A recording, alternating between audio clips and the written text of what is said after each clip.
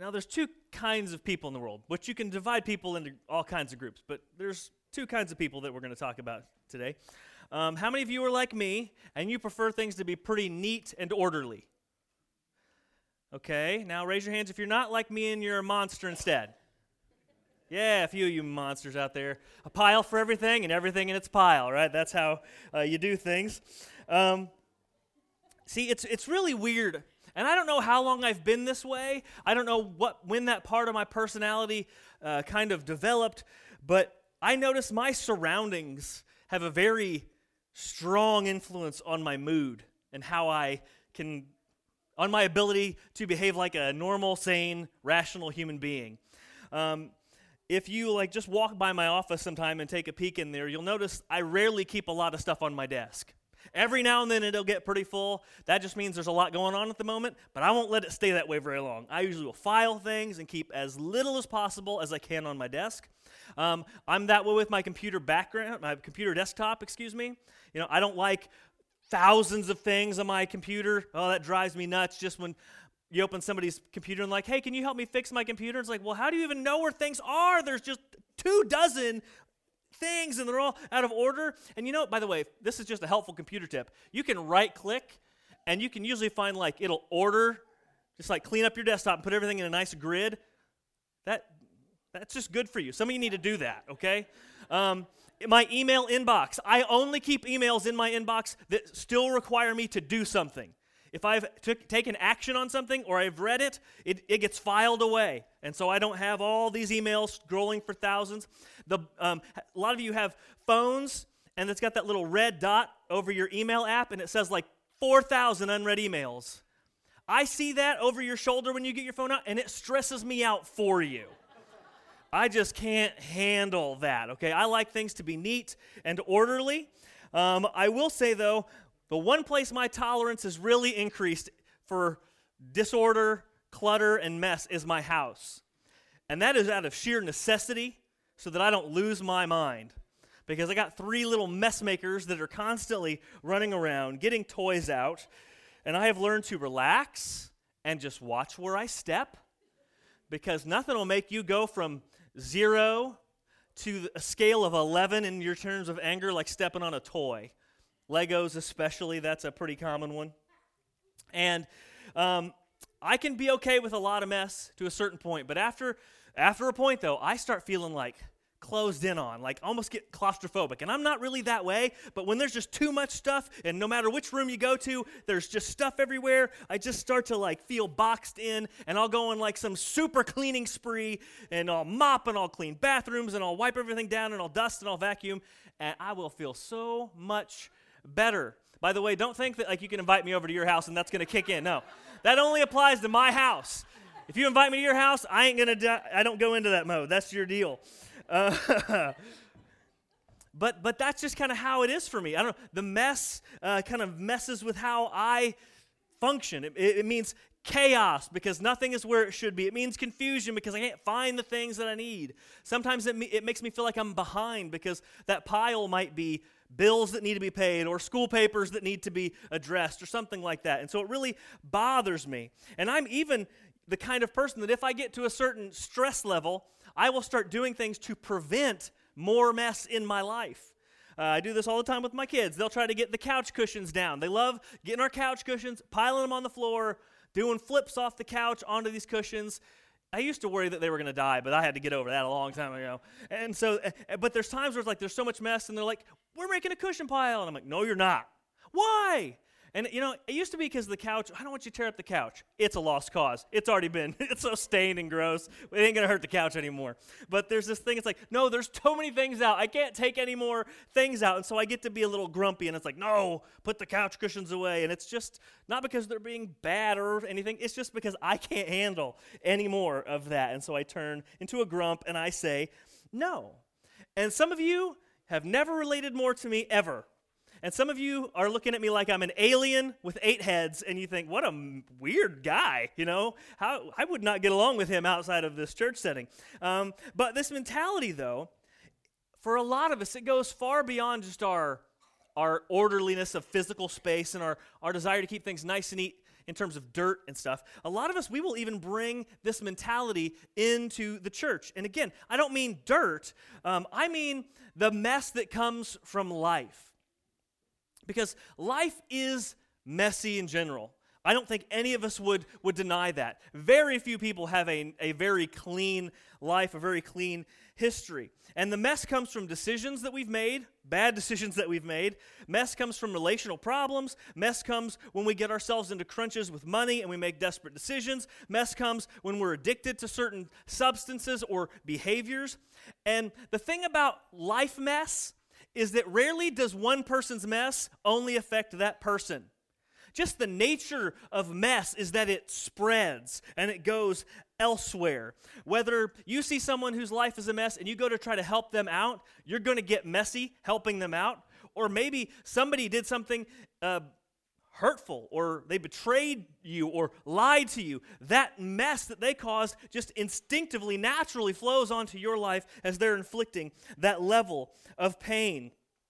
And that's just how all messes work. Mess always flows. Mess always moves. Mess always affects other people than just the person causing the mess. And one of the amazing things that happens for those of us who decide to follow Jesus with our lives, if we actually try and start doing some following, and we listen and let the commands of Christ and Scripture and how He's called us to live, if we actually invite those behaviors to, be a part of how we live, our lives will get less messy to a point. Our lives will get better, less dramatic, less chaotic. We will hurt less people. And our lives, if we follow Christ, will be cleaner and less messy than they used to be.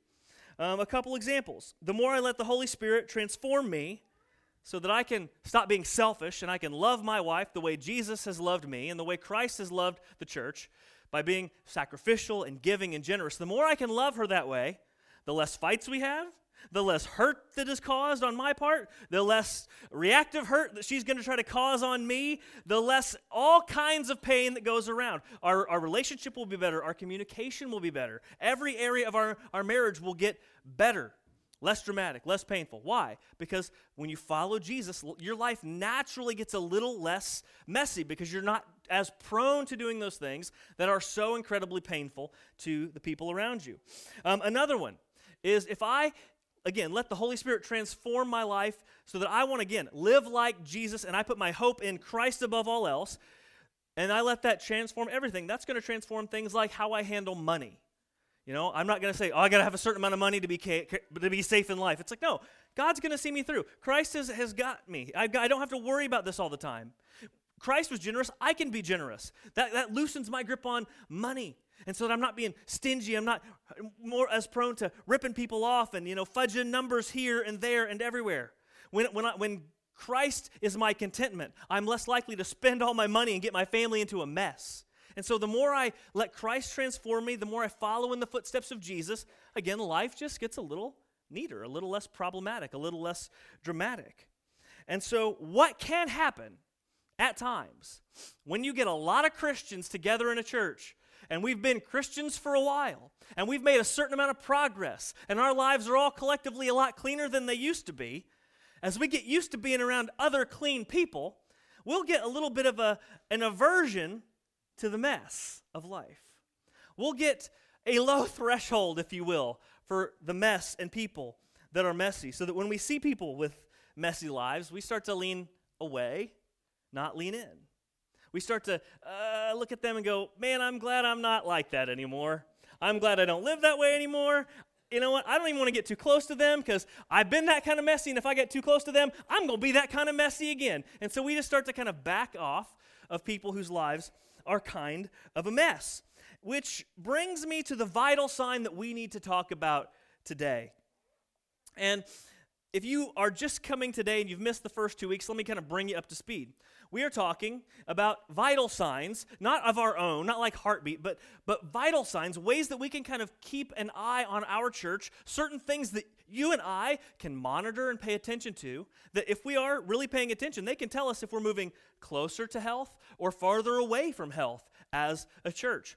And in the first week of the series, we talked about how if we need to pay attention to if we are actually reaching non-Christians with the gospel of Jesus, or if we're actually just reaching Christians and kind of consolidating all the Christians into one place. Transfer growth to conversion growth. We talked about that. Last week we talked about how we need to pay attention to our attitude toward non-Christians and how very often we as Christians, we are a little not nice, not kind, not loving in the way Christ has called us to love people who aren't believers. But today's vital sign is about answering this question.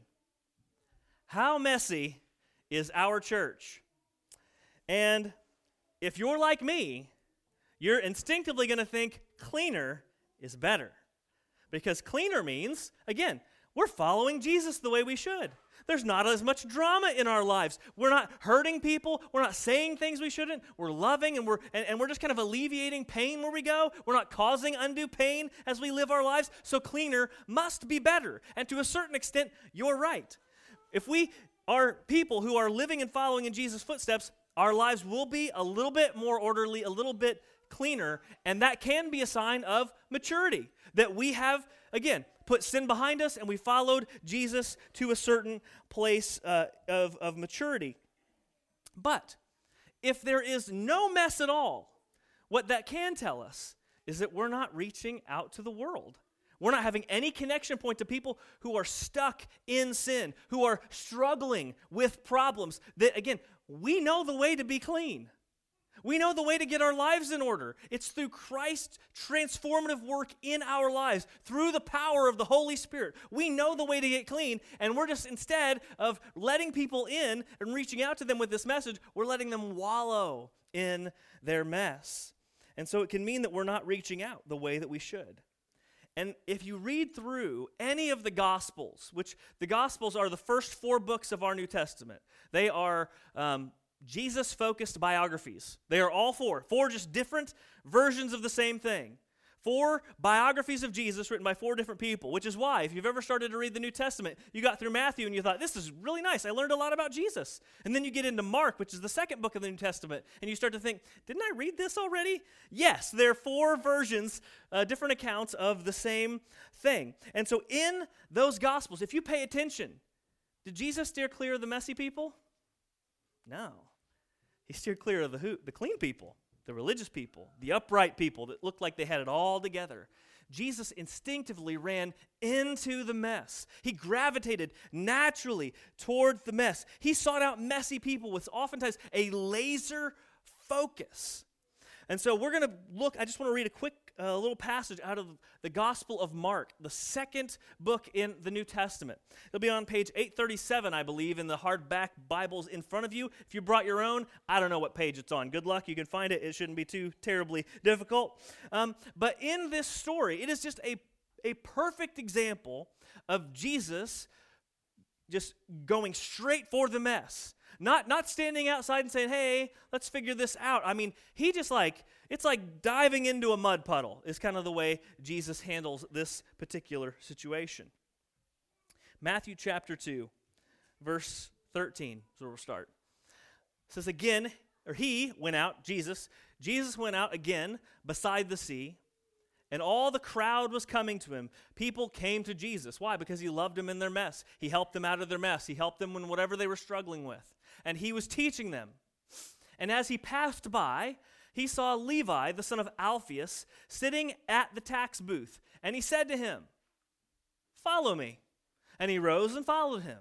And as he reclined at the table in Levi's house, so Jesus said to this tax guy, come on, you're with me now. And he's like, oh, okay. People just kind of did that when Jesus was like, come on. They're like, okay, I guess. I don't know how he had that kind of power over people, but he did. And so he goes to their house, to this guy's house, Levi, and it says, and many tax collectors and sinners were reclining with Jesus and his disciples, and for there were many who followed him. And the scribes and Pharisees, I'm gonna stop there. Let's just stop right there. Now, a lot of this powerful story is lost on us because, again, we don't live 2,000 years ago. 2,000 years ago, a tax collector was something very different than what we would think of when we hear the word tax anything today, okay? Today we think of maybe a lawmaker who makes taxes. Sometimes you think of the guy that works at the IRS. Maybe you think of the person who does your taxes that you visit, once or quarterly, whatever it is you do your taxes, right? But in ancient Israel, first century Israel, tax collectors were not a fun group of people to be around. You see, in the first century, Israel was under the domain of the Roman Empire, and they did not care for it. Because Rome was like basically this all-powerful thing that stretched basically the entire known world. And Rome would overtake these little countries and kind of let them say, you can almost do your own thing, but you got to pay taxes to us. And the Israelites didn't like it.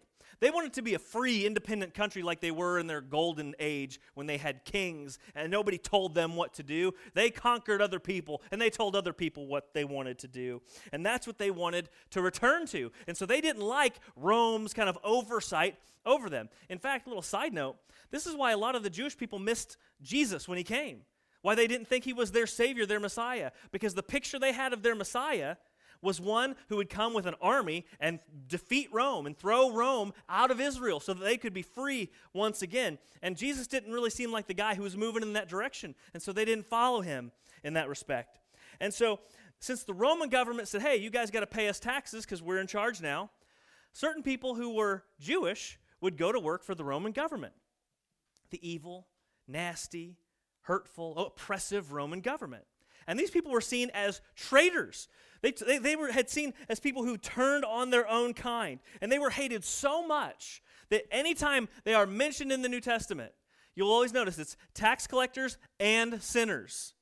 They never lumped tax collectors in with sinners because they felt it would give the sinners a bad name to say, they're not as bad as the tax collectors. I mean, the tax collectors are the worst. And then there's, everybody else. But let's not be mean to the sinners by, throwing the tax collectors in there as well. And so what they would do, though, since they were seen as traitors, they thought, well, people can't hate me anymore. And so a lot of these Jewish tax collectors would inflate people's tax bills. So here's this guy, Levi, who's sitting at this bench collecting people's taxes. They would come to him, and he would tell them how much they owed. And let's say they owed $100.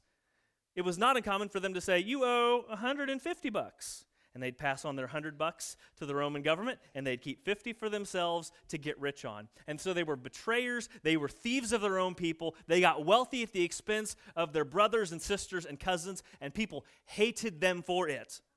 And so here's this guy that everybody steers clear of, and Jesus goes straight to him and says, hey, Levi, let's go. I'm going to eat dinner at your place today. And that wasn't a popular decision. In fact, the religious people looked at Jesus and they thought, what in the world is he doing associating with these horrible, bottom-of-the-barrel, scum-of-the-earth human beings? And that's where the story picks up.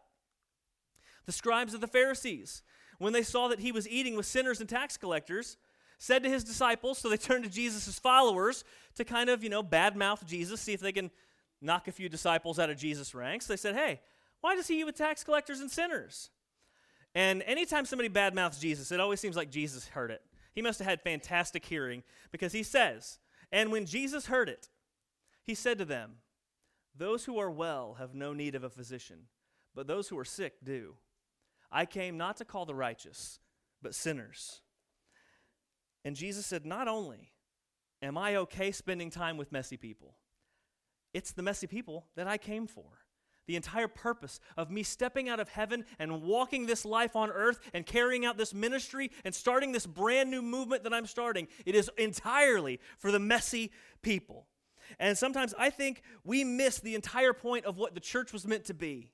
We kind of get this idea that we need to get away from the world, that the world is so bad and so evil and the influence is so bad that we need to protect ourselves and we need to get in our churches and we need to lock the doors and we need to get into our little holy huddles and then just keep the world out. But in doing so, we neglect the very mission that God put us here for. Yes, we can come to church and worry about us and growing in our faith and having great spiritual experiences with our Heavenly Father. Yes, those things aren't bad, but when all of our life is this inside us thing and not about anybody else, we forget the very mission for which Jesus walked the earth, the world of people that needed him, the world of messy people that he came to offer salvation to and help them get cleaned up. And the church should absolutely be a place where there's a certain amount of mess. because ministry is messy, because people are messy. And it means entering into the lives of people who are not like us, people who are far from God, people whose lives are awful or sinful sometimes by our standards. But to remember that Jesus loves them, and he died for them just the same as he died for you and me. And it often means that some of us, we got to remember where we came from. We got to remember where we were when Jesus grabbed us and started cleaning us up. We didn't get ourselves here. We're here by the grace of God, by his work, not our own. And when we forget that, it becomes a lot easier to look at those people like, they're awful. If they just do what I did, then they'd be okay. But you didn't do anything. Jesus did it all for you. It's like this is a very relevant example. It's like parents bribing their kids' way into college and their kids bragging about how good they were to get into that college. That's what it is when we look down on the world. It is.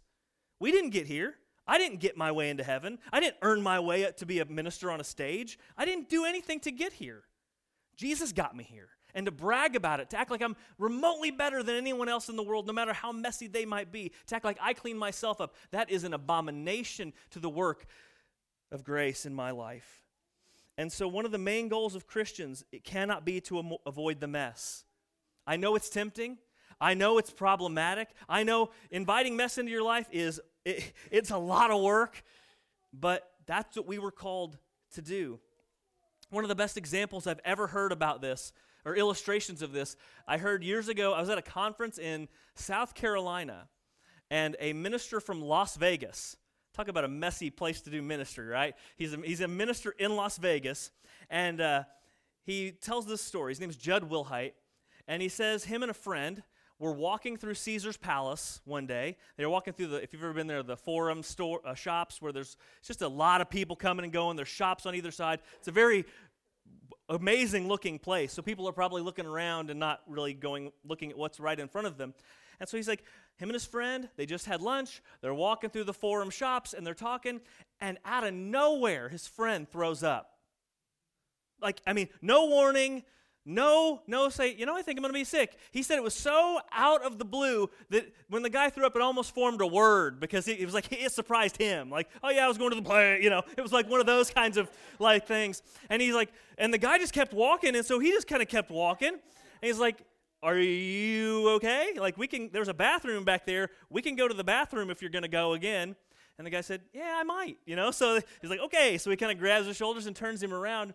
And he says, as they turned around, he said, he sees one of those things, and he said it was like slow motion. You ever see something, how bad it's going to be, and it's just far enough away, like you can't get there to stop it, and it was just like slow motion. But right as they turned around to go back to the bathroom, they see a lady step right in the mess, feet go in the air, and she goes straight down on her back right in the middle of it. And so he's like, I feel bad for her. I would stop and help her. But this guy's getting ready to go again. I got to get him to the bathroom. And so as he's walking by with his friend, he hears the lady say, what's this? And he said he didn't have the heart to say, that's Mexican. That's what that is. And he said she didn't need to know what it was at the moment. And so he gets his friend, and he's walking him to the bathroom. And just as he opens the door and his friend starts to throw up again, he looks back at the lady, and he says he sees something that has always stuck out to him as very powerful. He said he sees this lady's friends. They grab her by the arm, and they put their hands all down her gross back, and they help her up out of that nastiness. And they knew what it was. Most people knew what it was. She was probably only confused because she fell, and it was a little disorienting. And he said that reminded him of, as gross as it was, that reminded him of what the church was meant to do, to just get right in the mess of people's lives. To just get, and you know what's going to happen? You're going to get dirty in the meantime. But he thought it was such a beautiful picture of how the church was supposed to operate. We run into the mess, and sometimes by doing that, we are going to get messy. And there's times when we're going to show up, and we're going to be able to help people before they really, really get into the mess, and we're going to be able to stop them before they slip and fall in whatever it is that they're doing. Other times, we're going to get there, and they're going to have been in the mess for a while, down in it, and they're going to be confused and going, what's this? And what the church has gotten really good at, when we see people who are in a mess, and they're like, what's going on with my life? we're great at just walking up and going, that's a mess. Don't you know that's a mess? You deserve that mess. You walked right into that mess. Don't you know that the Bible says that that's a mess? We're very good at identifying the mess and telling people about their mess, all the while avoiding ever touching their mess. And Judd closed by saying something that I've always remembered, and I wrote it down years ago so that I wouldn't forget. He said, ministry is messy because sin is messy. Get over it, get a mop, and help people clean up. And that's what we're called to do. And I know that in the world that we live in, everything is getting more divided, and there's, this side and that side. Every side sees themselves as clean, and that side's messy, and we don't want to go over to whatever side that is, whatever the line in the sand happens to be at the moment. But that's what we've been called to do, to run into the mess, to start reaching out into the world the way that Jesus reached out, going to the people who were messy the way Jesus went to the people who were messy. And we're going to have to start dealing with messes that maybe we're not comfortable dealing with. We'd be inviting messes into a church that maybe we've never encountered in a church before, because that's what should be happening. We'll be working with people whose whole life maybe has been drama. There's some people, that's the environment they grew up in from the time they were little, is drama. There's always something relational crazy happening. They're always looking to start a fight because they grew up in a fight. Everything was that way. And to enter into that, it's going to increase the amount of drama around here. And we're not going to like it. It's going to be uncomfortable sometimes. But we can help them find a way out of that. Sometimes we're going to encounter people whose whole life is a sob story that's bent to make them the victim or the hero, however it goes, and they've tried so hard, and everybody else, and the world's out to get them, and when we hear their story, we're going to have to take a step back and try to navigate what the truth is through that slanted story that they're telling, and that'll be hard, and that'll be difficult. Sometimes that means walking with people who are at the depths of addiction, and you help them and they don't receive it, and you help them and they don't receive it, and you help them and they don't receive it over and over and over again as you get hurt over and over and over again. It means going to people who maybe have been told their entire lives they don't belong in church because of a gender confusion, sexual preference, jail history, criminal record, drug use, whatever it might be. It means inviting in, encountering those, engaging those people who have believed their entire lives they don't belong in church, and maybe you believe that they don't belong in church. But from the first century Jewish perspective, nobody's inviting a tax collector to church with them. Temple. Nobody was inviting that person to come and eat at their house. And yet Jesus spent time with those people. So much so that people accused him of being like them. But Jesus, he says, I came to seek and save the lost. I came not to just call the righteous, but the sinners. He came to be a healer. Jesus was born into the world with a mop to clean up the messes. And to lose that aspect of his mission is to lose one of the most beautiful elements of what we call the church. It's to lose a part of our very identity of who we are. And so, I don't know who you know that's messy.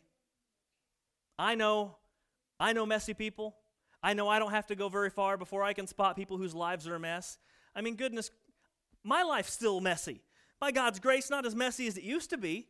Okay, but you don't have to look very hard to find a mess. And so the next time you encounter people in your life whose lives are a mess, instead of just kind of doing this and walking around, what would it look like for you to walk in, grab them by the arm, reach down into their mess and try to help them up out of it? Yeah, it's going to take some time. It's going to take your energy. You got better things to do. You got a calendar full of other obligations. I get all that. But yet that's what we've been called to do as Christians. And again, ministry is messy because sin is messy, and that's something we just got to get over and grab a mop and help.